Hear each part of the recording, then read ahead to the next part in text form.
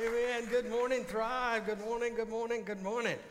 Ooh, I hope everybody has got online and registered to be a part of a Thrive Tribe. If not, they'll be popping up soon. You can go through and read what they're about and register to go to one of those so that we may start doing life together. You know, it is awesome just to know that you don't have to walk this walk alone, that there are people that you can get together with, study with, and grow with.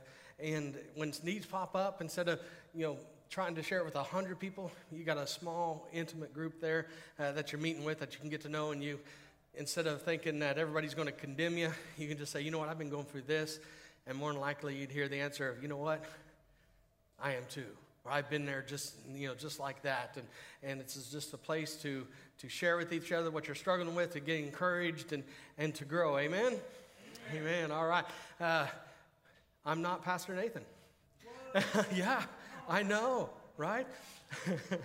He and his wife are out harvesting, having a good harvest. You can ask them what when they get back, but they are having a great time. And as a pastor, as being in the ministry so long, I've come to understand and realize that pastors need those breaks. And when they get off and they have a time and to refresh, to pray, and trust me, no matter what they're doing, you are on their minds. Okay, they are praying for you, whether they're going down a slope or riding a wave or shooting a bird or whatever they, not that type of bird, okay? Whoa, trust me, he won't do that. I've driven with him, I see, okay? But no matter what they're doing, you're on their mind, on their hearts, and they're praying for you, and they're being refreshed, they're resting, and they're having lots of fun. And when they come back, be ready, because they're just going to explode the word of God upon you. You should all be excited and just praying for them as they're gone, for their safe return, and we are going to benefit greatly when they come back. Amen? So let's find out what God has for us today. Pastor Nathan last week took us into a cave.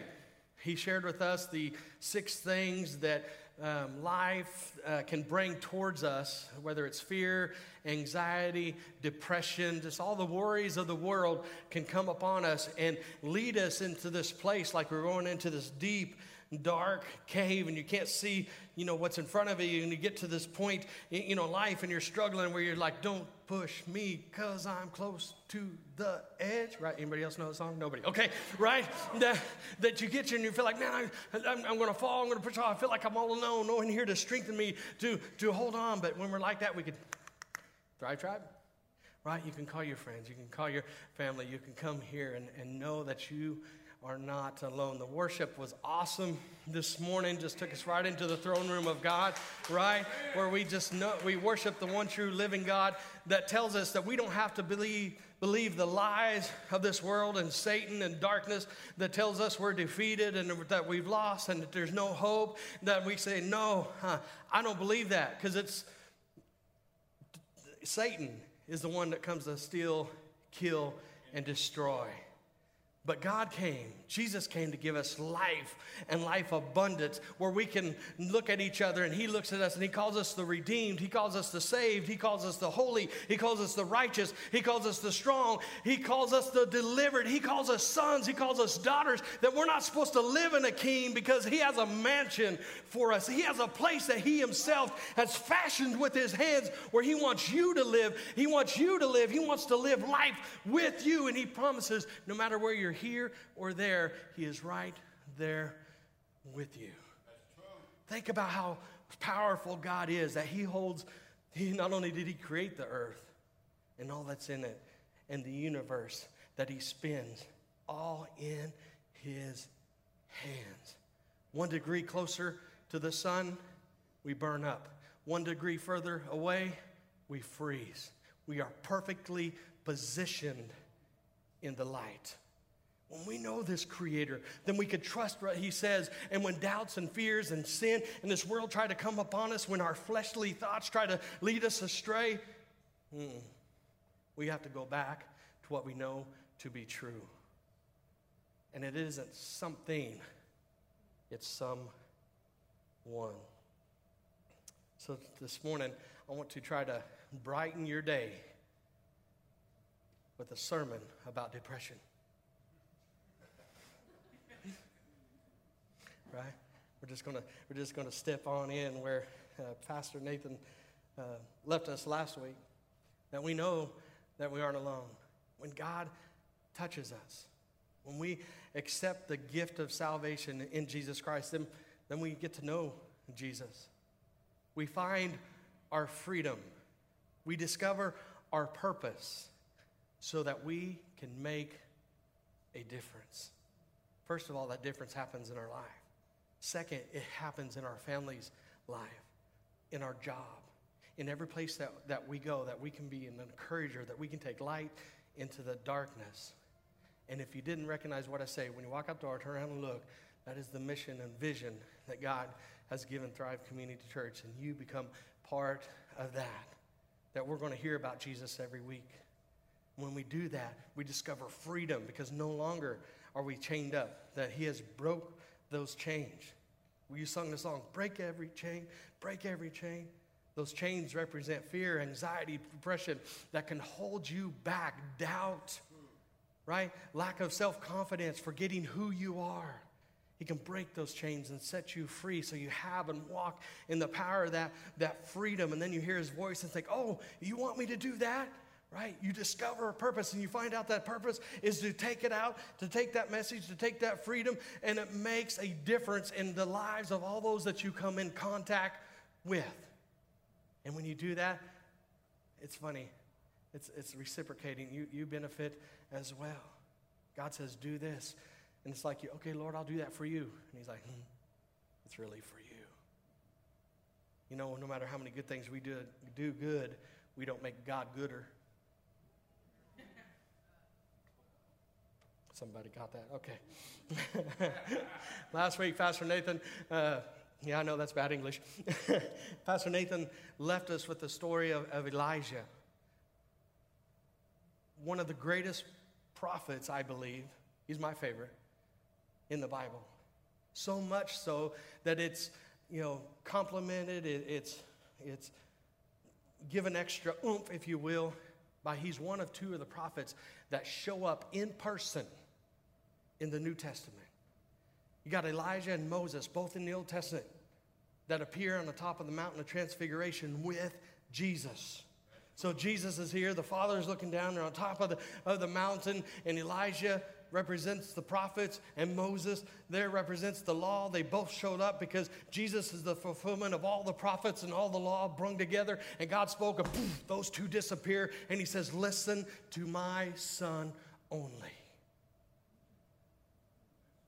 So here is Elijah. You're thinking, wow, he must have been one of God's favorites. Which I'm kind of argue with that because my father-in-law has a shirt that says, I'm God's favorite. I don't know. My father-in-law from Kansas, by the way, Howard Richards, right there in the corner. Waved everybody. There you go. Amen. Just trying to score those points as the son-in-law, okay? But here's this great prophet. A powerful prophet to just do two. Pastor Nathan taught us last week, and we read two great miracles. And think about what God has done in your life. And like, oh man, great things here, great things there, great things this. Listen, he, with the power of God, went against one of the most powerful forces of evil at the time, 400 Baal prophets that were speaking to their God, and he was watching them praying, and they were real holy rollers, right? I mean, they was just going crazy trying to get their God to move and to speak, and he's watching them. He's like, yeah, you need to pray louder. So they started praying louder, and he's like, maybe they're asleep. He doesn't hear you. You're not praying from the heart. So they start cutting themselves, right? They start doing bad things. They start tearing their clothes, running around naked and praying, and all this other kind of stuff, just trying to get Baal's attention. You know what? False gods will never answer.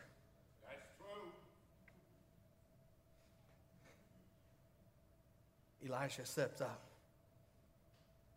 He says, my turn. He says, Lord, show your power.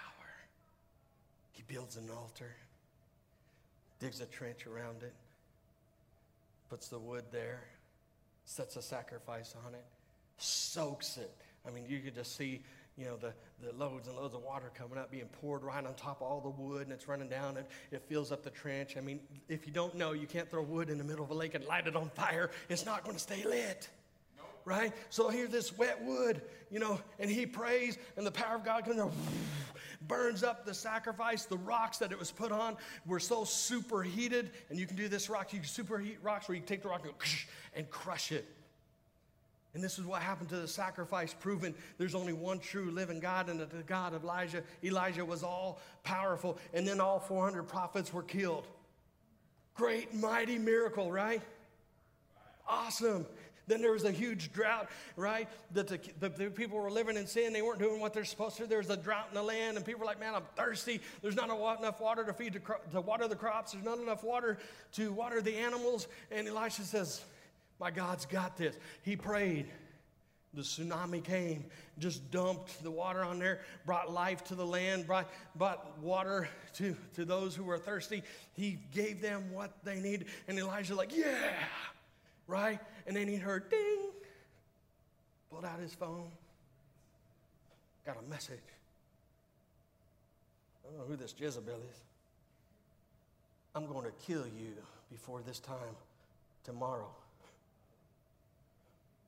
You killed all my prophets, and that made me mad. May it be so true that your head is going to be on a platter. This is the CLB version, I know. Okay?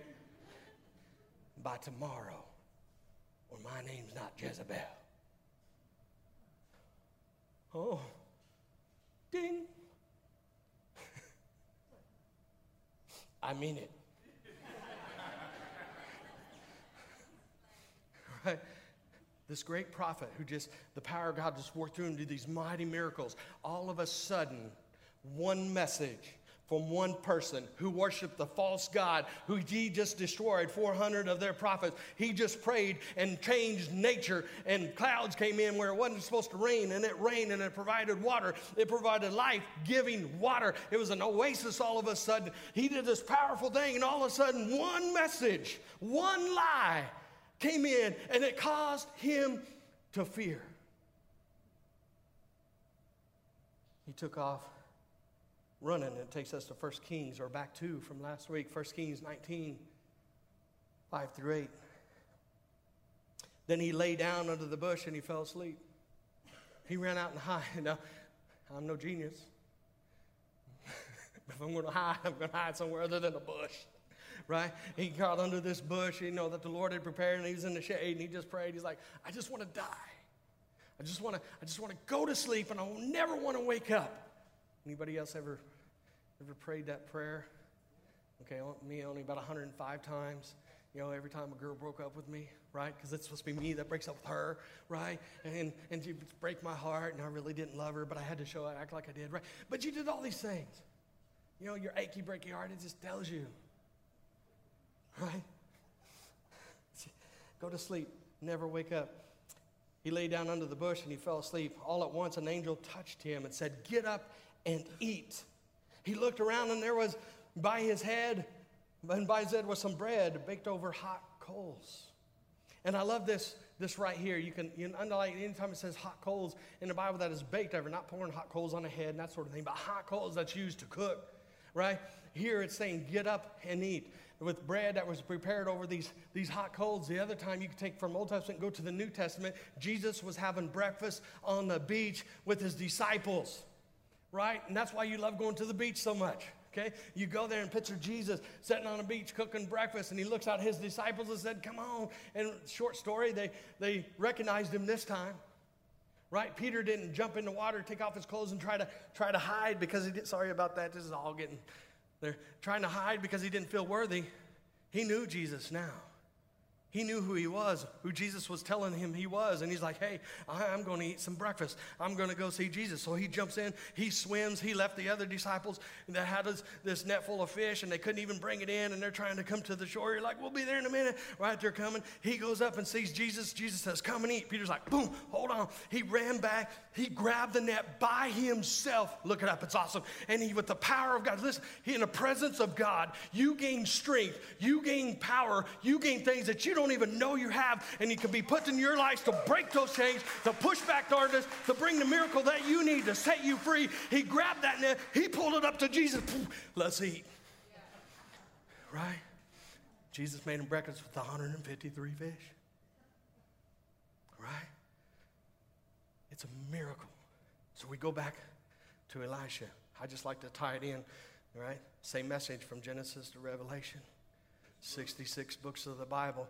Anytime you read it and you think you know it all and all of everything else, it's 666. It's man trying to make himself God. You don't do that. You read the Bible. It's His word with the power to change your life, to do His will. Amy, on a little sidetrack there. Angel says, hey, dude, get up and eat. That's my angel.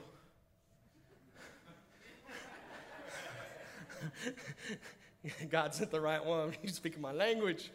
Right? That's my love language is food. Right? No, it's not. But I like to eat.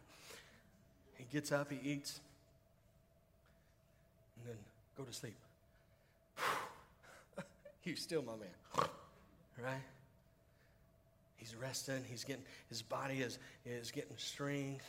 It's renewing. It's coming back.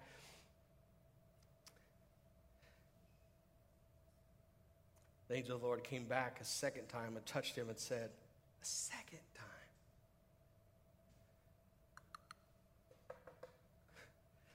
Yeah, get up and eat. Yes, again, twice. Right, that is the perfect vacation. Room service, oh, thank you. Right, and you eat, and you go back to sleep. Brunch, yes. Right, so you get it. And listen, most of the time, you're having trouble handling the things in your life. You're having a hard time handling them. It's overwhelming you. It's overstressing you. One, because you're not eating enough, you're not eating right, and you're not getting enough rest. Perfect example right here. He didn't tell him right away, get up, go. He said, hey, wake up, eat, drink, rest. I wonder how long that pause was, right? He's resting. Where's Jezebel? Where are those who come in to destroy him? Where are they? God's protecting him, letting him rest. Then comes up again, hey, wake up, eat, drink, rest. Why should I do this? Because the journey is too much for you. So he got up, ate, and drank, strengthened by that food. He traveled 40 days and 40 nights until he reached Horeb. Now that has another name. It's called Mount Sinai. And on this Mount Sinai is where the law was given. When God gave the law, it covered the cloud, and on that day, when Moses came down, 3,000 people were killed. Because they had already built a false god. They had already, started thinking, oh, hey, our leader is gone. You know what's so awesome about what we're experiencing right now? Our pastor is gone. But we're not going to go out here and build some false idol and start, doing things totally opposite of what the Lord has called us to do in a false vision. No, we're going to hold true to that because we know that our leader, our pastor, is in His hands, getting refreshed. He's eating, he's sleeping, he's having a harvest fund. And He's going to come back, and we're all going to benefit from that, right? So we don't do that. Their leader went to meet with God, and they see the big mountain covered with the cloud, and they're thinking, he hadn't come down for a long time. How much gold did you bring? Think about the insanity of this. Hey, everybody empty your money. Right? Empty this out, and we're going to melt it down, and we're going to build a false god. Or the people who used to enslave us and whip us and kill us and make us bury our own dead and chased us trying to kill us, and we were delivered by them and everything else. But let's build an image in the shape of a god, of a cow, something that's created. And let's worship that since Moses is gone. I call it crazy thinking, but you know what? How many times has we know the truth of God, know what we should do, and we just kind of sidestep. And God says, where are you going? Hold on. just want to play over here a little bit with this sin. And when it keeps me too long, costs me too much, hurts me too much, wants to keep me longer, then I'll come back to you. Just throwing it out there.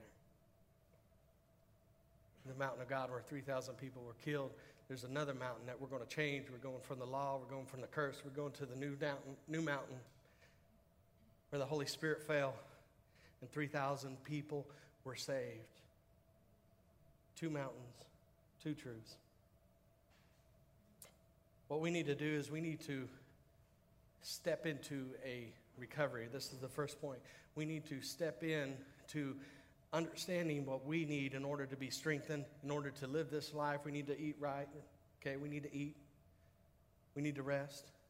And as we step into this recovery, we can start hearing the word of the Lord that is going to give us what we need to overcome our battles. And how do we step into this recovery? First, we got to be prepared. It reminds me, a guy used to come to the church that I was at before we became one church, and now it's called the Dream Center, and he would be so happy if he's still with us. He has passed, and he had kidney failure. That we was praying for him to be healed, and he was going through dialysis for about, almost 6 years or so, and he was going through dialysis trying to get the toxins in his body so low that he could have a kidney transplant. And there was one that he was on the list, and he was getting close to it becoming a reality of getting a new kidney. And so he goes to the doctor, and they ran all these tests, and they came back, and they said, I'm sorry, we're not going to be able to give you the kidney transplant. And he's like, what? He said, yeah, you're too sick. The toxins in your body are so high that if we take this new kidney and we with the solution, and we put it in your sick body, that immediately the toxins in your body would kill the solution. Your body's not prepared to receive. Now, this is in the natural. Now, your body isn't prepared to receive this new organ. I wonder how many times in our lives that we are living such a lifestyle that we aren't ready to receive what God has to say to us.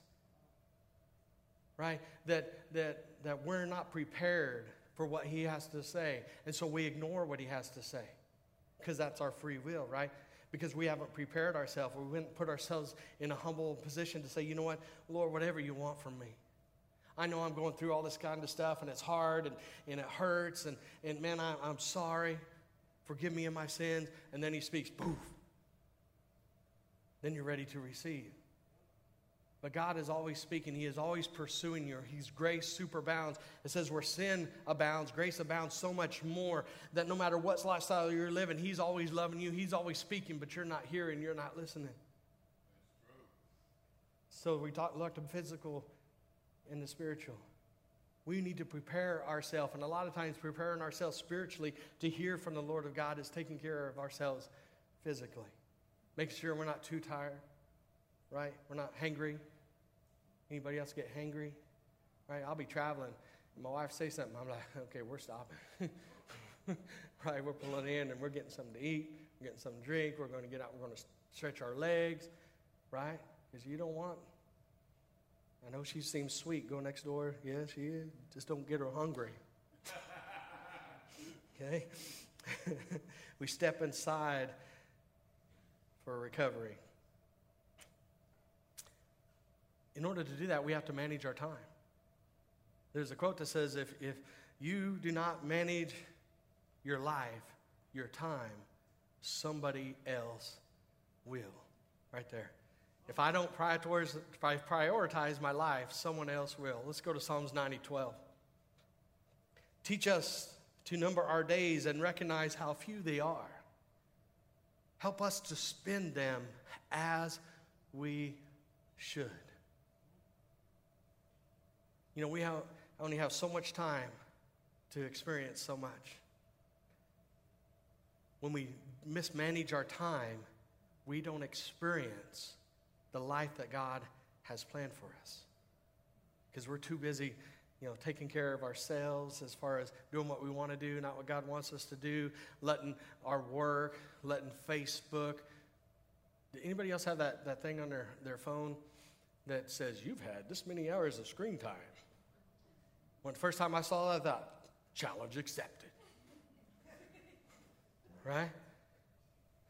I remember one time it was like 7 hours or something. I thought, what? And of course, I would defend it by saying, well, I do a lot of studying on the laptop. So I'd put it down, or on my phone. I'd put it down, and what's bad is they're all connected, so it keeps track. And just started using my books that I would do so much. And then I did ding, realized I'd come over here. Oh, no. So I had to shut that off, right? We can get so distracted. Challenge to me, challenge to you. If you ain't getting the stuff done like you want to get done, I bet you recover 6-7 hours of screen time. Not stepping on people's toes there, okay? If we don't manage our lives, our time, Facebook, Twitter, YouTube, right? The news, CDC, they will all try to manage your life and time for you. Okay? We need to focus back and spend them as we should. There's a reason why we have the Sabbath. Let's go back to 1 Kings 19, 9-12. There he went into a cave and spent the night. And the word of the Lord came to him. What are you doing, Elijah? He replied, I have been zealous for the Lord God Almighty. The Israelites have rejected your covenant, torn down your altars, and put your prophets to death with the sword. I am the only one left, and now they are trying to kill me too. The Lord said, go out and stand on the mountain in the presence of the Lord, for the Lord is about to pass by. Then a great and powerful wind tore the mountains apart and shattered the rocks before the Lord. But the Lord was not in the wind. After the wind, there was a great earthquake, but the Lord was not in the earthquake. I say earthquake. Why? Because the earth shakes quickly. Anyway, after the earthquake, nobody got that. Came a fire, but the Lord was not in the fire. You had earth, wind, and fire. Right? You had the Boogie Wonderland going on. Right? Anybody else know that song either? Right? They didn't come up with that name. Elijah did. Earth, wind, and fire. And after the fire came a gentle whisper. He prepared himself to hear that whisper because he stepped into a God encounter. How do we prepare ourselves for this God? And how do we step into? He did what the Lord said. The Lord said, go out.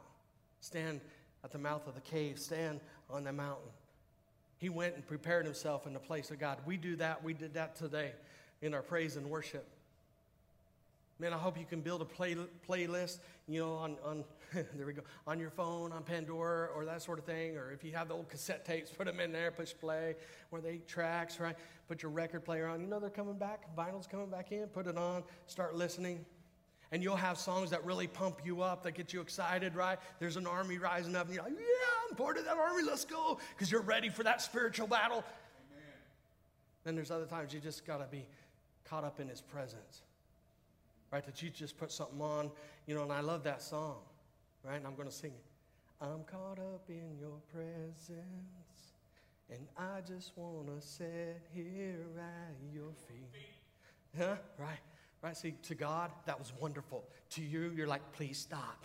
Listen, you need to put yourself in that place, right, where you hear that, and all of a sudden you get those, chicken bumps going.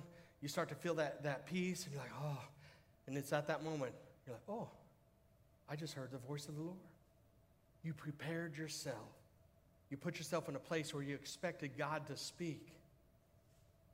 He will not leave you hanging, I promise. John chapter 4 said the Lord is seeking after worshipers.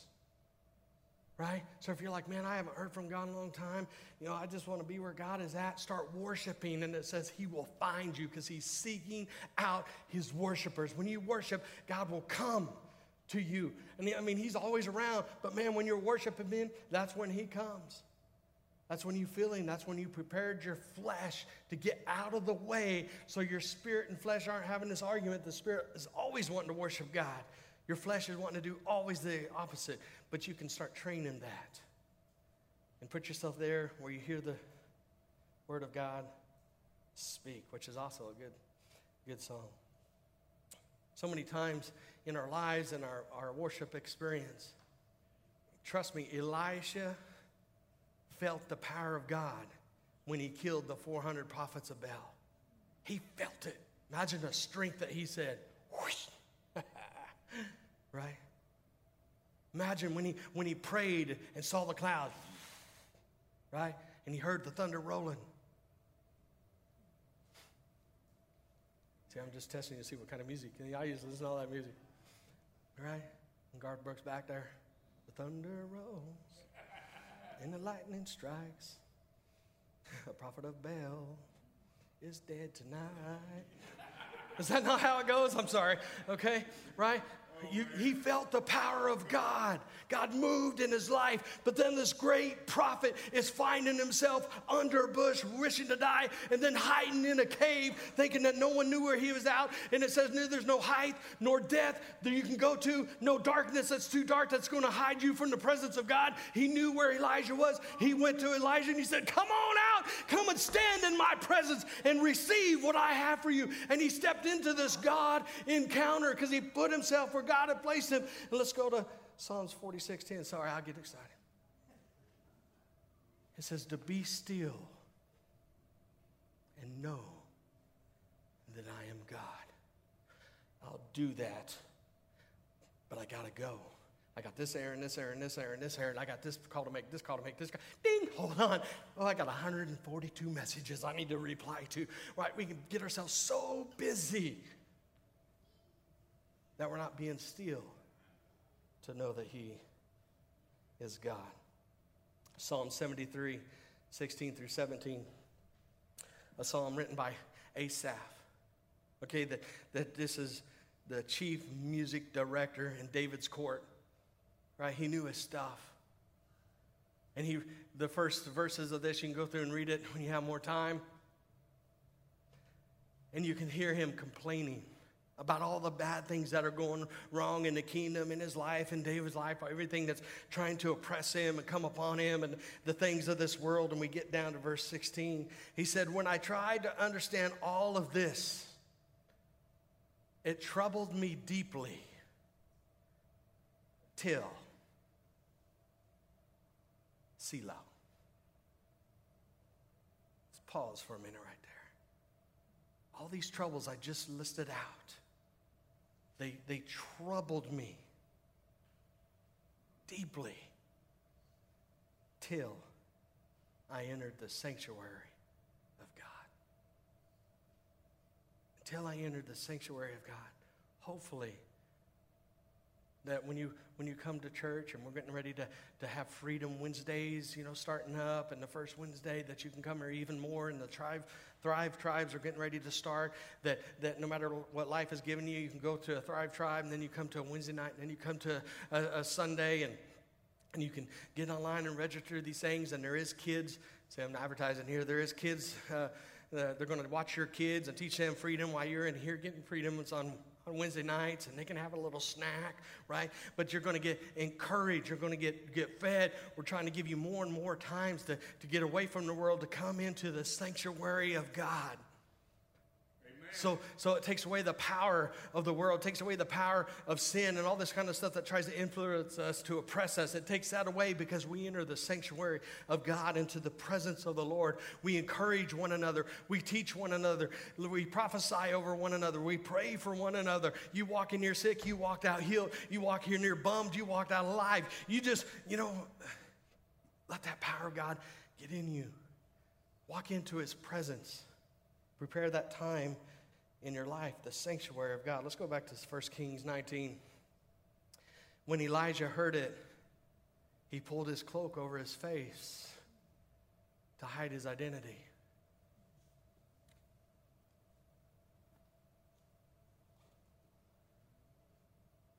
Put a mask on. Back then it was this way. where the only thing you could see was the eyes. You know, the FBI and all those other abbreviations that try to hunt down people that use the satellites and all the cameras that no matter where you're driving, you see it on TV, right? 115,000 pictures start popping up, and they're like, boom, found him from face recognition. You know, with a mask on, that don't work. You still see your eyes, but they can't track anybody with that on. They can't identify people. We think that's new. Right here, he took his cloak, he pulled it over to hide his identity. And he went out and stood at the mouth of the cave. Why was he doing that? All of a sudden, think of Elijah, great prophet, all the miracles that God had done through him, the prophecies that he said to have come true and did come true. What God, he experienced God working through him. All of a sudden, God says, come out in my presence. Shame, guilt, fear, covered up. He was having an identity crisis, struggling with who he was, whose he was. And he went out and he stood at the mouth of the cave. Then a voice said to him, what are you doing here, Elijah? Now, if you don't know, copy, paste, go back up and compare them, or flip back or read back up. He says the exact same thing. And God was okay with it. He says, I have been very zealous for the Lord God Almighty. The Israelites have rejected your covenant, tore down your altars, and put your prophets to death with the sword. And I am the only one left. And now they're trying to kill me too. I know no one else has ever. Lord, do you even hear me? You even know what I'm going through? Are you there? Have you abandoned me? Am I even saved? I know nobody else has ever prayed that, just me. I've done it. And you. Right? We've all felt this way. Right? And that is the lie coming in to try to tell you the opposite of who you are. Because every time he says, no, you're not worthy, you should hear, you are the redeemed. Right? You can't do this. The joy of the Lord is my strength. You're just a sinner. I'm the righteousness of God in Christ Jesus. Amen. You're lost. I've been found. Right? We have to know that. We got to put ourselves and listen to the true voice. Step 3. We need to step into that true identity. We do that by the power of the blood and the word of our testimony. By accepting Jesus Christ as our Lord and Savior, by knowing what his word says about us, to listen to his prophets, to listen to his word, to listen to the words of Jesus, to listen to Paul, to listen to the complete word of God. Pray, build that relationship up, speak to him and hear what he has to say. When we do that, then we become, his masterpiece, if you will. We start seeing the power of God in our lives because 1, we're believing it. 2, we're accepting it. And 3, we're looking at it just not words of black and white, on the paper or blue and yellow on the screen. Okay, that you start believing who you are because of who he says you are, what he's done for you. Because it's not anything that you do, it's everything that he has already done that makes you the righteousness of God in Christ Jesus. There's a quote that says, no one can make you feel inferior without your consent. Eleanor Roosevelt. No one can make you feel inferior without your consent. So stop. Collaborate and listen. The Word of God has a brand new edition. Okay, no, listen, okay? That he wants to speak the truth to you. And so when you read that, when you hear it, when you fall off the stage, right? You know who you are. And I know no matter that, our flesh will come and the things that we hear and all this kind of stuff will try to create this thing. And we can say, yeah, I know what you're trying to tell me. And my flesh even wants to agree with you. But in order to do that, I would have to call God a liar. in order to feel the way that you want me to feel, darkness, the way that my own flesh wants me to feel, then I want to give in to that and think that I'm something that I'm not. In order for me to do that, I would have to deny what I know to be true. That when he was hanging on the cross, he was thinking of you. He was doing what you couldn't do so he could spend eternity with you. That he was saying, you are mine, and they're trying to say, no, you're not. He's saying, yes, you are. Believe what the Word of God says, and do not let anybody else make you feel inferior. You are loved. You are forgiven. You are the redeemed. You belong to Jesus, and you have freedom, and you have a purpose in life, so you can go out and make a difference. What I love about this story of Elijah is twice he gave the same rehearsed speech in his mind, and word for word he said, I'm the only one left and they're trying to kill me. The Lord never answered him. He never answered that complaint. Go back and look. 1 Kings 19, 15 through 18, the Lord said to him, go back the way that you came and go to the desert of Damascus. And I love this. Right? He was going into the cave. The Lord finally got his attention. He turned around, and in the darkness of the depth of night, he saw Green Lantern's light. No, he did. He saw the light shining in, and he went back out because the Lord said, come out into my presence. Come to the edge. And he entered that. He stepped into an encounter of God. And then he did this. He didn't answer his complaint or anything. He said, go back the way he came. And that's very interesting because when you track out where he came from, he went through a town called Beersheba. And that word Beersheba means to renew your oath. Go back to the place where you renewed your oath. Go back to the place of your salvation. Go back to the place where this whole new life started.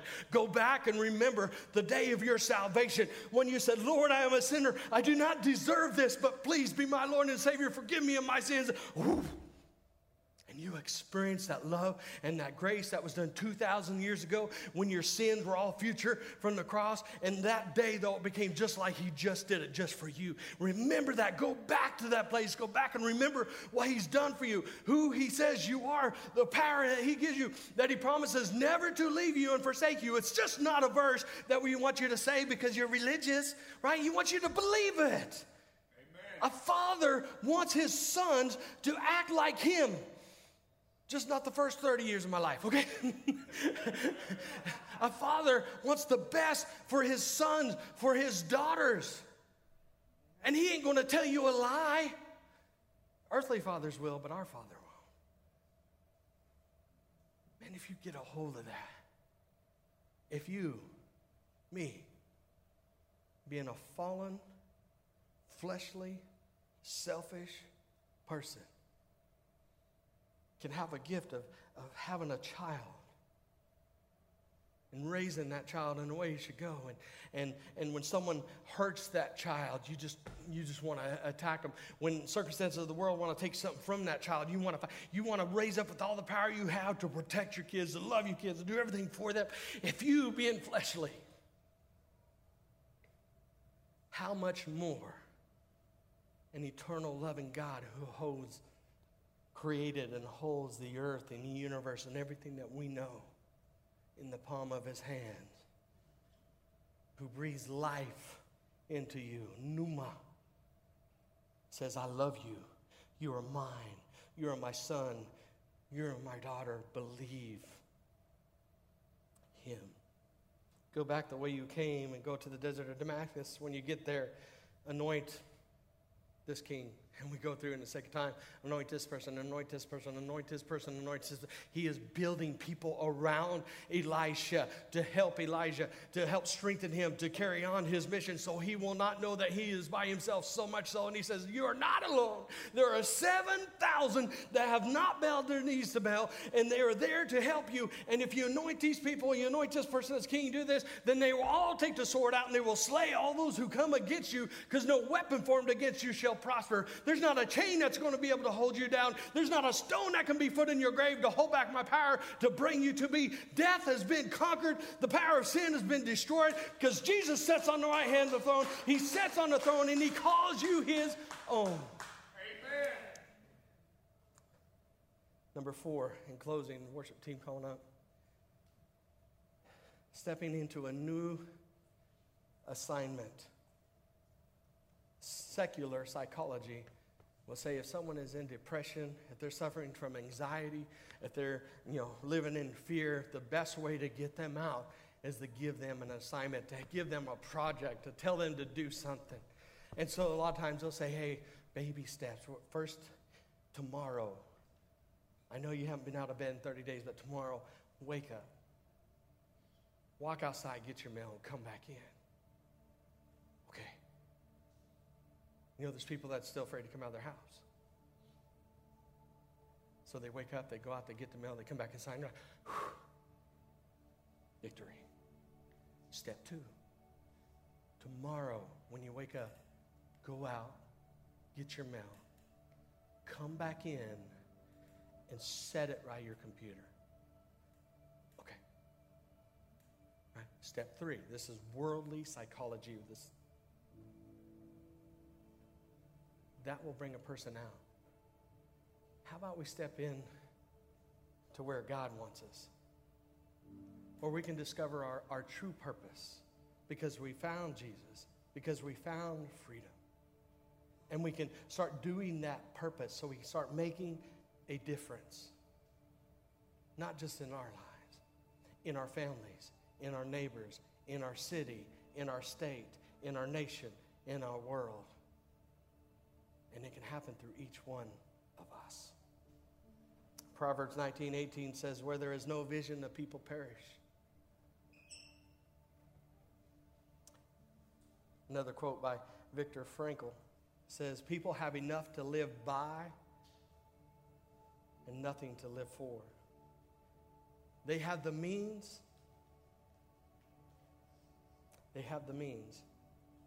But no meaning. If you compare the poorest, our homeless here in the United States, they're rich compared to a lot of people in the rest of the world. That our lowest income, the poverty level, is considered rich in other countries. If you've ever traveled abroad and went to other countries, you can experience this. You walk in and they say, it's this much. And you put down your money and think, man, that would cost me $20. It's $2. I ate this big old meal. It's $30 instead of $120. 2 Corinthians 4:16. This is Paul. And I want you to see this. So no matter what you're going through in life, when Paul writes this, you have to keep in mind that Paul 5 times received the 39 lashes that Jesus received once.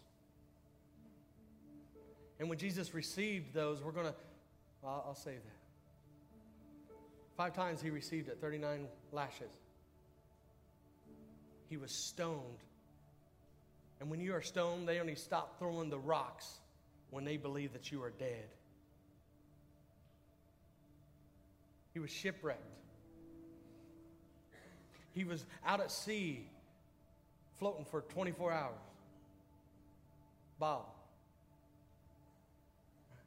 Bobbing up and down.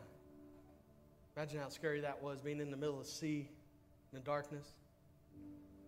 Snake bitten, falsely accused, chained, put in prison, shackled. And he writes this. Therefore, we do not lose heart. Though outwardly we are wasting away, yet inwardly we are being renewed day by day. For our light and momentary troubles are achieving for us an eternal glory that far outweighs them all. Far outweighs them all. So we fix our eyes, not what is seen, but what is unseen. Since what is seen is temporary, your car, your house, the things that you can possess. Temporary. But what is unseen, the power of God that works within you, that pulls you out of that cave that you purposely walked into. You followed a lie, and he pulls you out with the truth. You followed an enemy that wanted to kill you, and he pulls you out to give you life. 1 Kings 19:19. So Elijah went from there and found Elisha. This would be step 5, stepping into a relational strength. That is why we have the tribes. That is why we have Sunday service. That is why we have Wednesday service, so we can come together and be strengthened right here. So Elijah went from there and found Elisha, son of Shaphat. He was plowing with 12 yoke of oxen, and he himself was driving the 12th pair. So Elijah went up to him and threw his cloak around him. And you think, what is that? Elijah, after experiencing all this, said, you know what? God, you was able to use me, and you did some powerful things in me. But I can't do this alone. So God said, hey, you go here and anoint this person, and go find Elisha. This great prophet of God who, before those great miracles, he was the first extreme home makeover. He was going through a town so much doing ministry that this wife saw him and told her husband, said, hey, I see this man of God doing ministry, and I want to build a place for him. And they added on to their home a whole room and fully furnished it and everything else, and then went out and said, Elisha, I know we don't know each other, but I know that you're a man of God. I see what God is doing in your life. I prepared a place for you. Every time you come through this town, you can come and you can stay with us. You can rest. We will feed you for free. You can stay here. We prepared this for you, and then when you're rested, you can go out and do what God wants you to do. This great Elisha, God said, okay, go find Elijah. Go find Elisha. And so he walked up to Elisha, and he took off his cloak, and he put it over him like a hen covers up the chicks. Like the Lord saying, come into my refuge, for I am your refuge and your strength. I am your hiding place. He took his cloak and he put it over Elisha, and they became the best of friends. They had a father figure and a mentor and a mentoree. They became best friends. They did ministry together. And as they were doing ministry together, and Elisha was learning from him, just like I do, like I learned from Pastor Nathan, right? That, whew.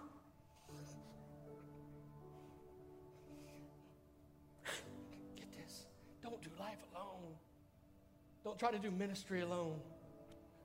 And husband and wife, yes, you're a team and everything else, but you know what? Your husband needs another man to draw from, and your wife needs other women to draw from, so they can just say, hey, women stuff, men stuff. Tribes. Elisha followed him off, and Elijah told him, say, hey, my time's getting short. Lord is getting ready, prepared to take me. And Elisha's like, no, I don't want you to go. We're supposed to be doing this forever, I know. And he's like, no, I got to go. And I just want to tell you something, that when the Lord comes and takes me up, whatever you ask for, you're going to get. What is that? And you could almost hear the chariot being prepared in heaven, and starting its speed of light journey at 167,000 miles per second. Okay, this is the speed of light that it traveled coming down, right? And he says, if you're there and you see me, you get it. And he says, okay, the best thing that you can give me, because I'm going to have the memories to remember what we've done, what the Lord has done through us and our friendship. Those are always going to stay with me. But what I want is what you got. Even I want a double portion of your faith. A double portion of your faith. That's what I want. I want to be able to, man, because if I got to do this without you, I want to do it like we're doing it together. And sure enough, the chariot goes down, takes Elijah up to heaven, and whoo. If you look in the Bible, it's perfect. You can count how many miracles Elijah did, and then Elisha is double that. To not do life or ministry alone. Let's do it as a church. Let's do it as friends, as family. Let's do it together so we can experience the power of God and relational strength. And in order to do that, the best thing that I see when Jesus was having breakfast on the beach is to partake together.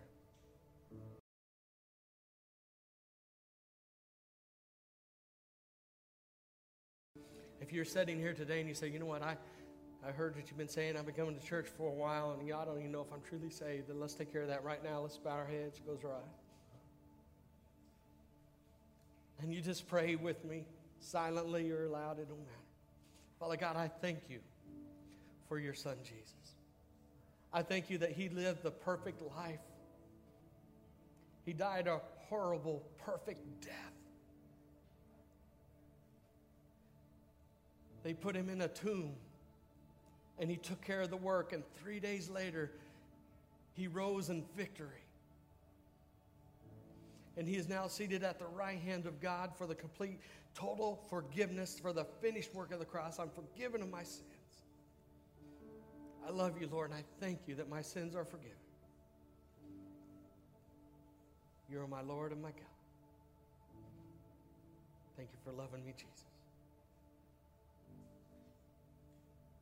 If you prayed that prayer, please let us know.